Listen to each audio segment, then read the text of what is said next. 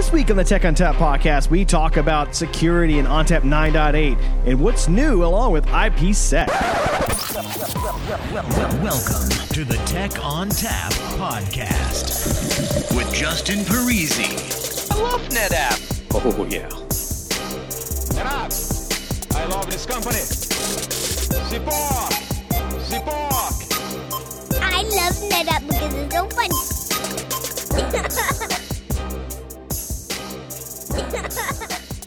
Hello and welcome to the Tech ONTAP podcast. My name is Justin Parisi. I'm here in the basement of my house, and today we're going to talk about security, and specifically security updates for ONTAP 9.8, since that is now out. To do that, I brought along two special guests. We'll start with Juan Mojica. Juan, what do you do here at NetApp, and how do we reach you? Hey, Justin. I am responsible for security product management and technical marketing. I lead the team. Also with us today, Matt Trudwin. Matt, what do you do here at NetApp, and how do we reach you? Yeah, hey, Justin. I am also in my basement, much like my North Carolina Tar Heels were last year. Let's not talk about that. Instead, I'm a security technical marketing engineer here at NetApp focused on security. And you can reach me on the Twitters as well at NTAP That's NTAP Matt. All right, excellent. So, Matt, it's okay. Both of our teams were in the basement last night. It's all good. We're not going to talk about Justin. All right, enough about that. So, we're going to talk about security updates. We try to do one of these at least a quarter, and sometimes we miss a couple quarters because not a whole lot goes on, especially now that we have a longer release cadence with ONTAP. So back in November, ONTAP 9.8's release candidate shipped. We did our Insight conference where we had a few sessions there. I'm sure Juan and Matt will tell you about those. So Matt or Juan, what's new with the security pieces? I mean, I understand we had a zero trust paper that went out. Yeah, so actually it's a recording. We worked with Forrester as well, kind of. They historically defined zero trust, and we kind of briefed them on what our views were on zero trust and how it aligned exactly with kind of what they thought zero trust was and will be in the future. And there's a presentation recording available for customers or partners as well to be able to listen and Forrester explain zero trust and also kind of present the NetApp Zero Trust solution as well in that context. So if you're interested in listening to that, I think you can reach out to your account teams and they can funnel back to us as well, or you can kind of try to ping us directly. Like I said, if you have my email, go ahead and use it.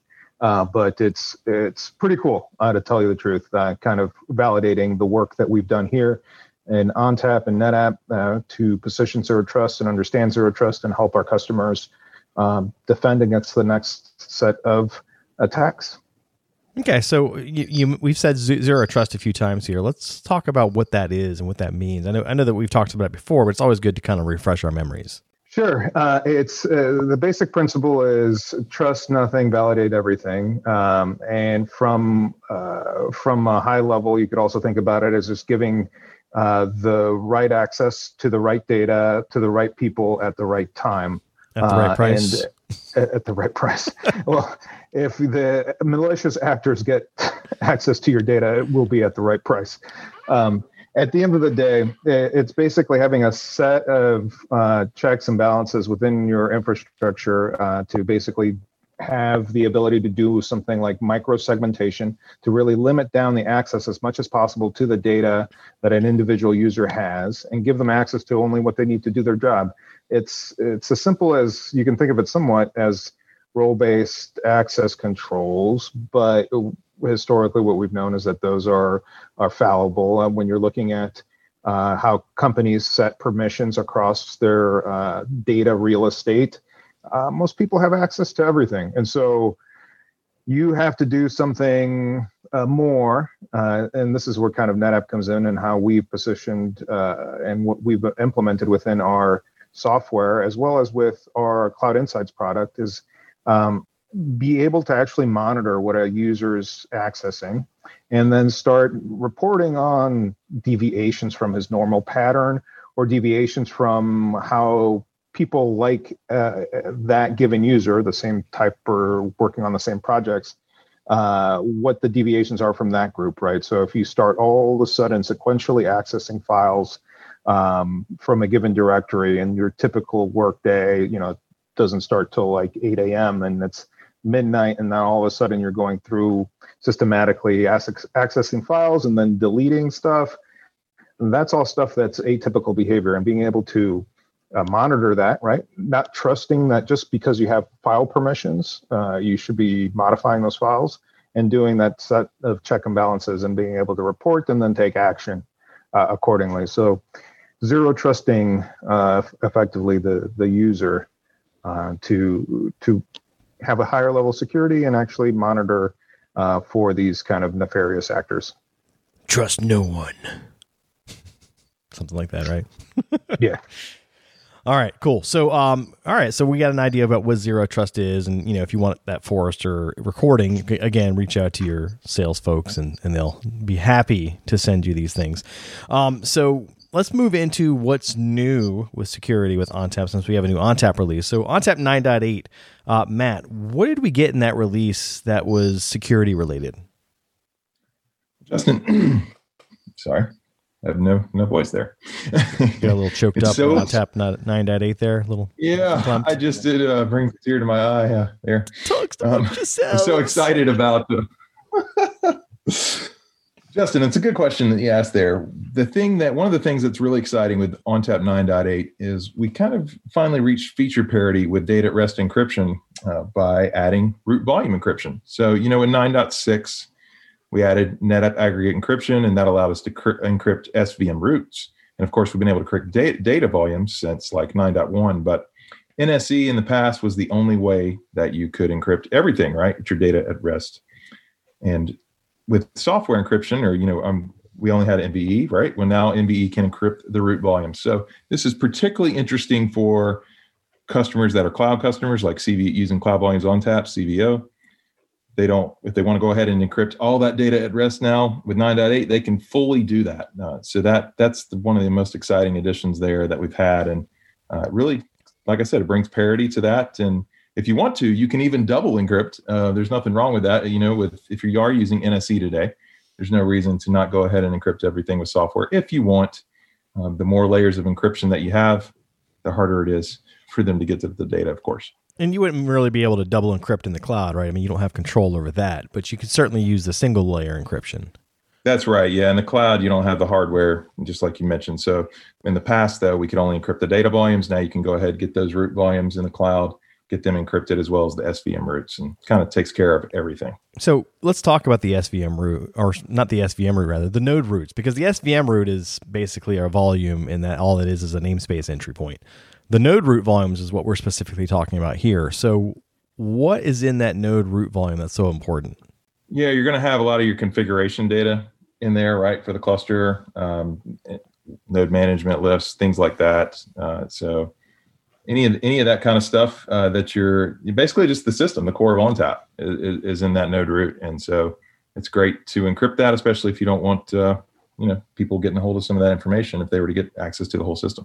Yeah, and not just that. I mean, you have messages files and EMS events, and those have IP addresses and host names, right? So you're exposing a lot of information potentially in those log files, in those configuration databases that get replicated. So encrypting the root volume there does take care of some of that. Question for you though, because we do replication across the cluster, does that mean when I encrypt a node root volume, I have to encrypt them all? No, you don't have to. It is optional. You just pick the ones that you want to encrypt. Ideally, though, it would make sense to go ahead and do each one. Right? Yeah, given that they're replicated, you probably don't want to leave one out.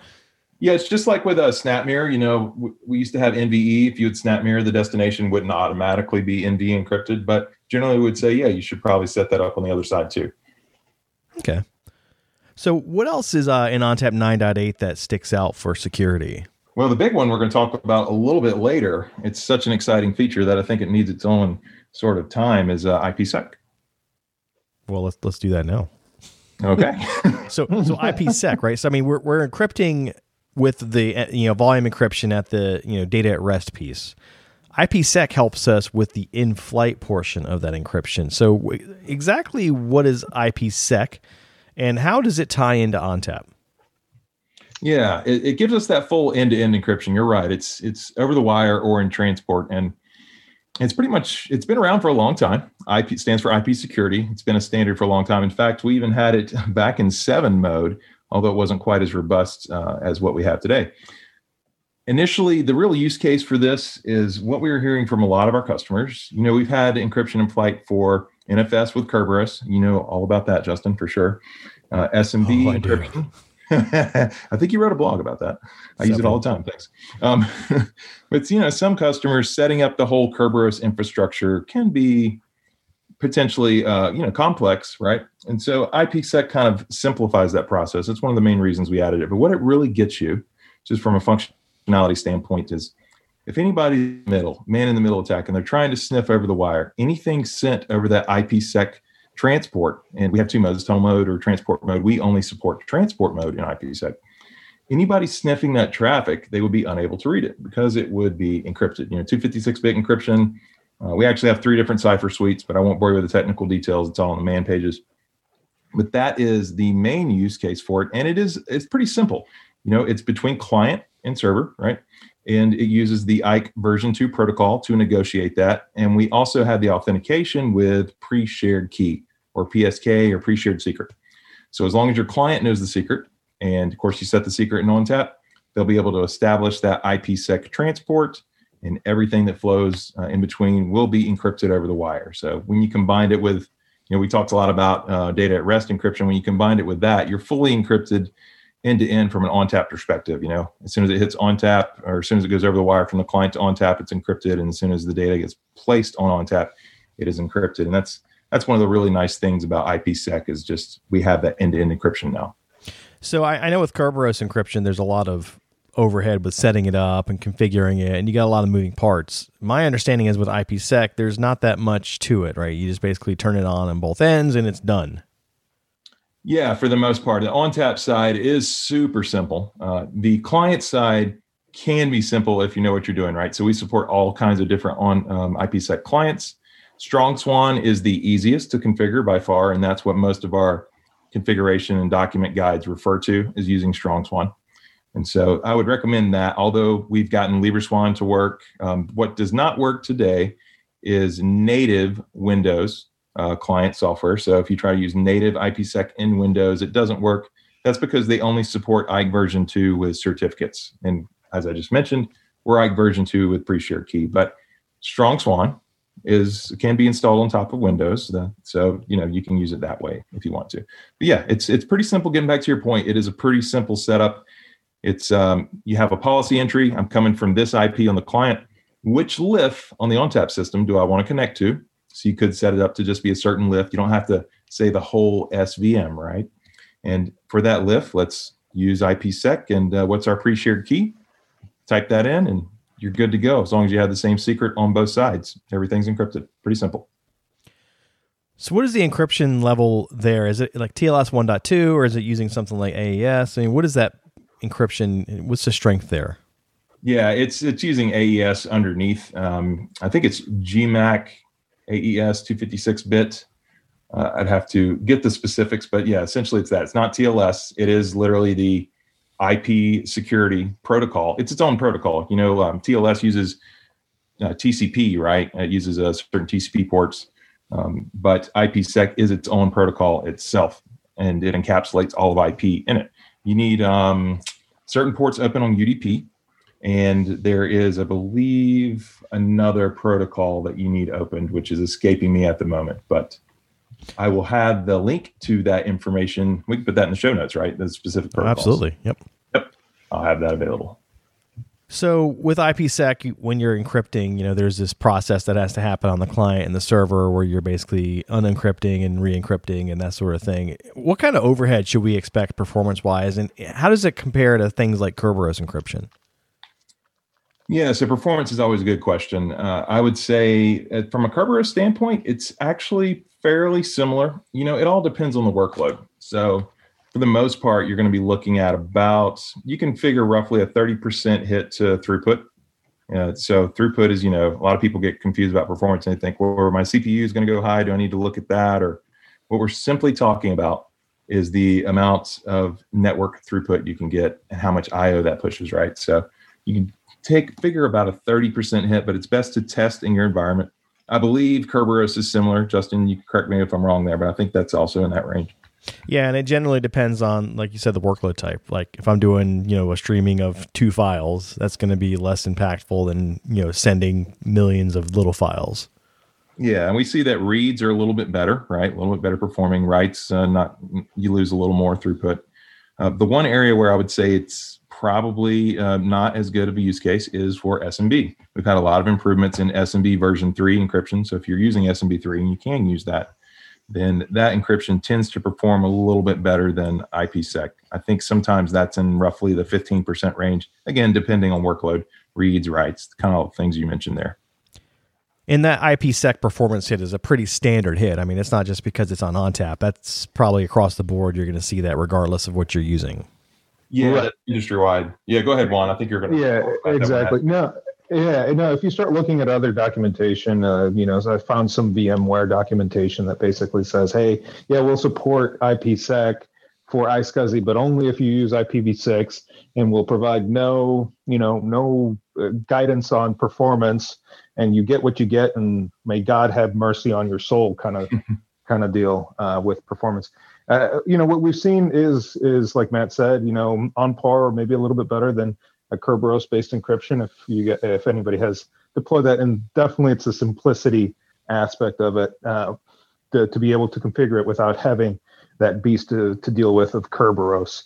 And so this really, I think, provides our customers the ability to make a risk-based decision in their environment as far as what they can and can't do. Without this option in certain ways, if it's not Kerberos, if it's not NFS traffic, for example, there's other traffic that uses IP that could also be encrypted using this, right? It's a generic way of doing encryption for anything coming in and out of the box effectively.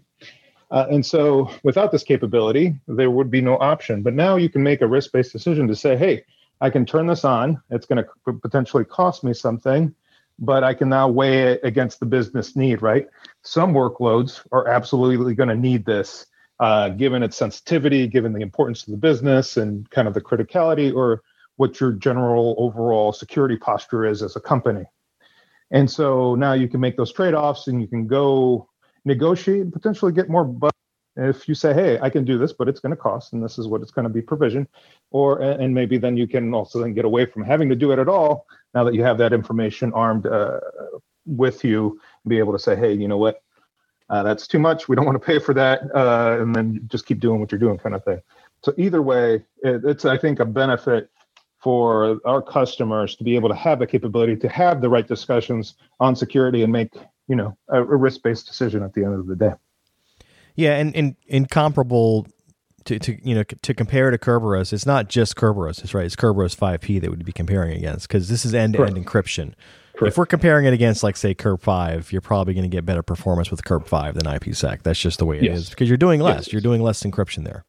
Correct. So, yeah, to be pedantic, Justin. Oh, oh, yeah. No, it's not pedantic, Juan. It's correct.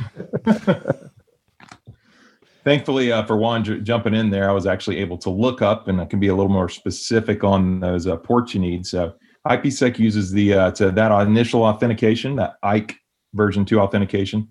That uses the ESP protocol as well as UDP 500 and 4500. So you need those ports open for ingress and egress. And if you have that, we'll be able to set up the IPsec tunnel, no problem. So that was some of the things we saw during initial early access testing, was those ports weren't open for customers, and that allows us to not create that IPsec connection. So they're good ones to open there. Yeah, and to just kind of belabor the point, if you use Kerberos, you also have to open other ports as well. I mean, you're not dealing with fewer ports because you're using Kerberos. You're dealing with the NFS port, the Kerberos port, the KDC port. So you do have to open ports for these technologies to work properly. Yeah, good point. Now, I know with Kerberos encryption, we do the offloading to the AES NI processors. Do we do that with IPsec as well? Yeah, any of the AES stuff should be going through that common infrastructure, basically, to be able to leverage the same efficiencies. To at the end of the day, we're trying to squeeze out, more from the same amount of hardware. So that's something that we're always mindful of. So, what else do you want to tell us about IPsec? I mean, what sort of documentation do we have? Is there any other information that people need to know? Yeah, that's pretty much it. Other than the documentation, we do have, an FAQ. A lot of these questions are in there. We also it's in the network management guide because it does involve a lot of networking, and of course, our security hardening guide, right, has all the security things, so it's in there as well. But those are the good ones to check out. And the only other thing I would say is that, it does what it's supposed to do. Just remember what Juan said. It's really a business decision. How concerned are you about man-in-the-middle attacks? If it's something you're concerned about, the trade-off is a little bit of performance with that extra security. So what do you tell customers that come to you because they have to check a box? Like, how do you explain to them that that's not always the best approach? Yeah, we try to tell them what the benefits and costs are, right? And if they're just concerned about checking a box, what makes it easy is what we talked about before, at least from an IPsec standpoint. If they have to check that box with us, they'd have to check that box with anybody, and the protocol is going to work the same, right? It's not like it works differently as from performance. So it's just a matter of weighing what's important to the business. But if it was SMB, right, we'd have a different conversation. If they said, "Yeah, I just need over-the-wire encryption," well, what kind of workload do you have? We're all SMB v3, our clients. Well, IPsec's probably not the best choice for you in that case, right? So there's the other way to look at it is that we have layered encryption for for data at rest. Now with IPsec, we have layered encryption for NFS and SMB as well. So now, if you really want to be super crazy secure about your stuff in flight, we can natively do 2 layers in flight. Just pick your poison, right? You're going to do a lot of setup, and you're going to have, for sure, a performance implication. But if you need 2 layers, now you can do it in flight as well. I would imagine that performance hits stacks. Yes, it does. It would. And honestly, one thing that Matt pointed out, and it's good to bring up, is that we're doing IPsec in transport mode, which is the way to get the most efficiency out of implementing IPsec for a client to kind of server traffic. So typically when people think of IPsec, they think of an IP packet encrypted entirely inside of another IP packet. What this gives you, it obfuscates the source and the destination of the traffic, right? You're going from some location and you don't know actually what the end location is. It's basically a tunnel between 2 sites, right? That's mostly when people think of IPsec. What IPsec in transport mode actually does is slightly different. It just encrypts really everything beyond the IP header. So a person in the middle would know the proper or the true source and destination of the traffic, but anything past the IP header, they wouldn't be able to kind of divine, right? So what this does, it's also kind of encrypts the source and destination ports in that L4 header as well. And so doing it in this manner with respect to performance, it means that we don't have to go through the entire networking stack twice to basically create an IP packet and then stuff it into another IP packet. That's where a lot of the tunneling technologies really start choking the system out. This is, as best as we can do with performance wise, as far as this architectural structure and capability of the technology is concerned, where we'll just encrypt basically everything above the IP layer and then just keep going down the networking stack accordingly. Yeah, the way I like to tie it in there is it's similar to how TLS works, right? You have the TLS handshake and you know where it's going, that source and destination, but then everything after that is encrypted. So I like to think of the IP header kind of similar to the TLS handshake. And while Juan was talking again, I was able to look up more information. So that always helps.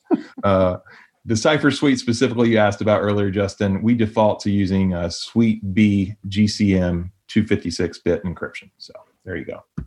There you go. We keep on talking about NFS and SMB, The one thing that we haven't said anything about is iSCSI. If you want to encrypt iSCSI, IPsec is it. iSCSI natively doesn't have any sort of encryption as part of the protocol. And if you care about iSCSI and encrypting that traffic, this is the way that you would do it. The one thing that always fascinates me, and this could be a whole tangent and just a derailment of this podcast, so apologies, but humor me for at least a little second. iSCSI, obviously, it's a SAN network, and the analogous would be that the fiber channel network being a closed environment, non-routable environment. And then people said, hey, we can do this on Ethernet, and it'll be cheaper. And basically, let's just go do that. I'm oversimplifying it. And I'm sure somebody's sharpening their pitchfork already as to what iSCSI really is and how I'm an idiot, which is fine. It wouldn't be somebody once told me that the world was going to roll me. And so from that perspective, we can take that entire Smash Mouth song. Hey, man, you're an all-star. But the point being is that I hear a lot of talk about not wanting to use security in iSCSI networks. But it really, if it's going over Ethernet, anybody can snoop this stuff, right? Like it's super easy to do, to have a man in the middle, either intercept the traffic or try to start modifying it. And because the protocol in and of itself does not provide much security. It's got CHAP authentication, and let's not really call that security. So really, if you were using IP networks to do anything, you should have your data encrypted. And so iSCSI in particular gains this amazing value add from having IPsec in the system to be able to encrypt that as well. I didn't want to gloss that over. I know we were talking NFS and SMB, but there is no other way for iSCSI, and now we have a way where we didn't have before. Matt, I understand that you do a lot of work with ransomware, writing up blogs and TRs and that sort of thing. So what sort of new stuff do you have coming down the pike for that? Yeah, and I just want to clarify, I don't do a lot of work for ransomware. I do it a lot against ransomware. No, you're a pro ransomware advocate. Yeah. I might be an all-star as well, but I don't get paid for ransomware. But no, yes. So the big thing about ransomware, I try to keep letting this topic die, and unfortunately, it will not die because these attackers will not go away. So back in late October, early November, the FBI, along with the Cyber and Infrastructure Security Agency, or CISA, announced that ransomware activity targeting healthcare and the public sectors is increasing quite a bit, right? And that's not something we were surprised about. We had been talking about that for a while. In fact, in 2019 at Insight, we had their future projections and what we think might happen with ransomware. One of them was we thought they would go after the backups. Now, I'll admit, I didn't think that would happen the very next year in 2020, but that is unfortunately the trend we're seeing just across the board. And that's the FBI ransomware report said the same thing. And what they're doing now, attackers, they're not only deploying ransomware, but first they're going in the environment, they're getting credentials, and they're deleting all the backups. They have become wise and know that that's what good customers do. They have backups, right? And they can restore from ransomware. And when they do that, they don't pay the ransom. Well, the attackers, they do want to get paid, right, for the ransom. So that's unfortunately that's out there. The good thing is we have a lot of solutions from the ONTAP side, right? And one of them that we've had for a long time, and I don't think the use case was originally for ransomware, is SnapLock. I mean, SnapLock's been around even back in 7 mode days, right? So SnapLock is very powerful when it comes to ransomware protection, because when these attackers try to delete the backups, if you take a snapshot and you have it stored in a SnapLock volume, usually we do that with SnapVault, right? Take SnapVault, vault the snapshots to the SnapLock volume.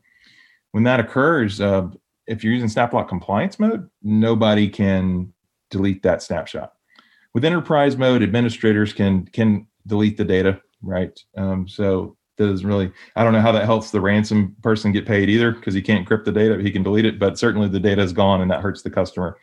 But that's the real play here. And that ties into air-gap backups, right? Because most of the industry says the way you protect ransom from a ransomware attack is make sure you have offline air-gap backups, which an air-gap's just tape backup, or maybe you have a hard drive you're connecting and disconnecting every day. I don't know how that's happening with COVID. I don't know how people are in the office doing that. Maybe they're shutting down network ports, who knows? But so the problem there, though, is that when you go to restore from that offline air gap backup, all right, you got to get it back online. You got it. How long is it going to take to restore from tape? Or how can I connect my hard disk that has the data?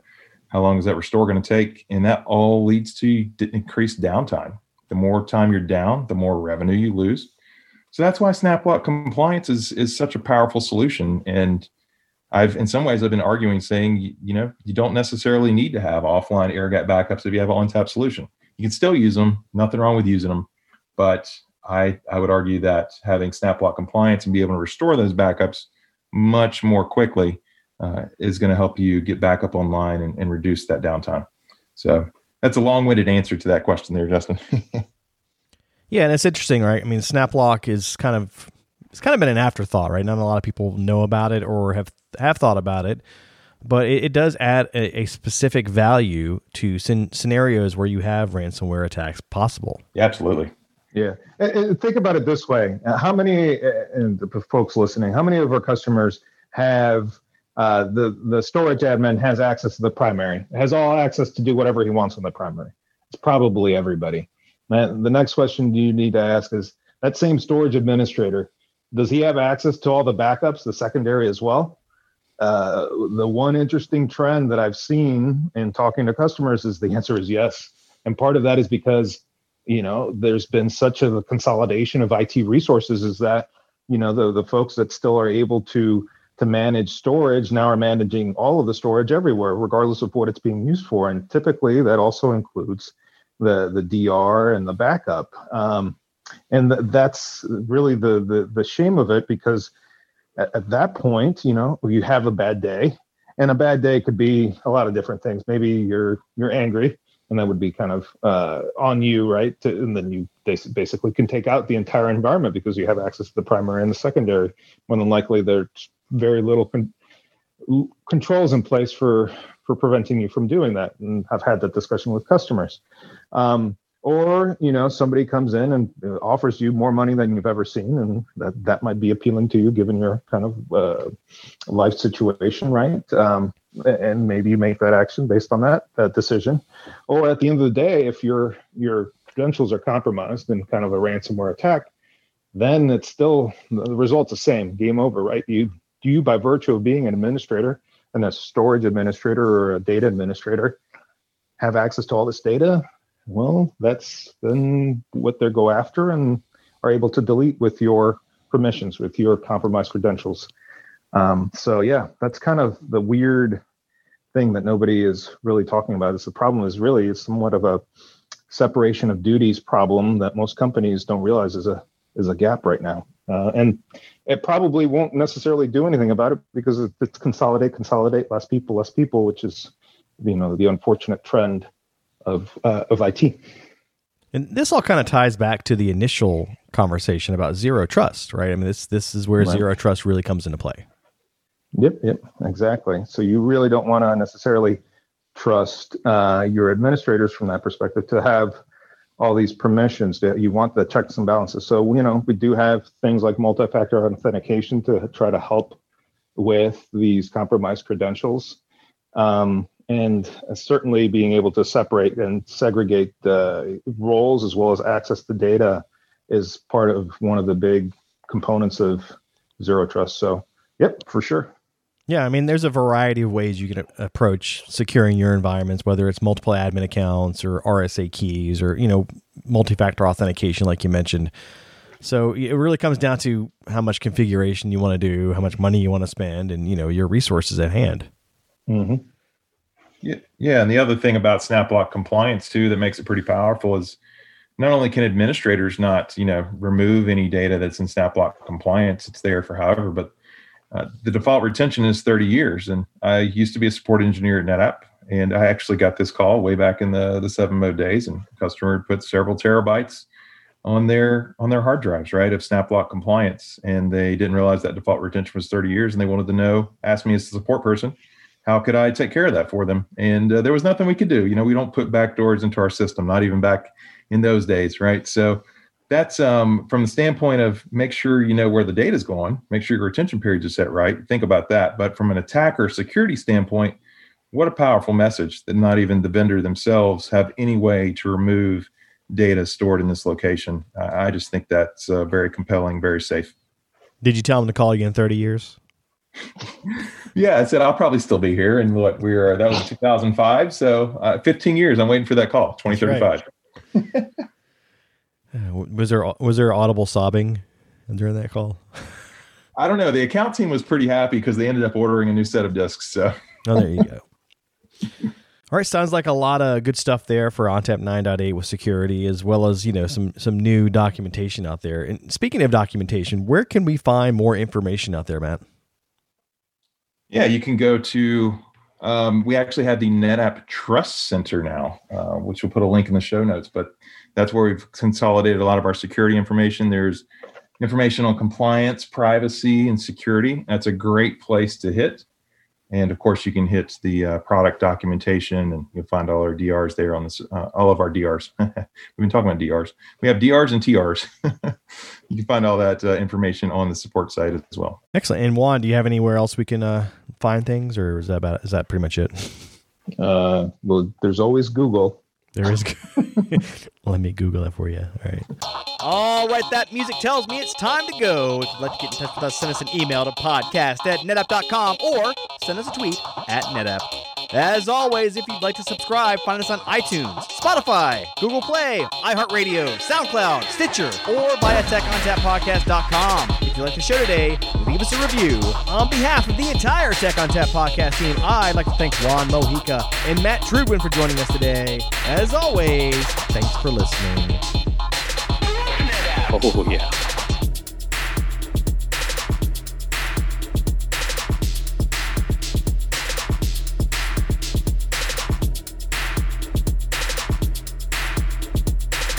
Is it just me that's getting off on this? Oh, yeah.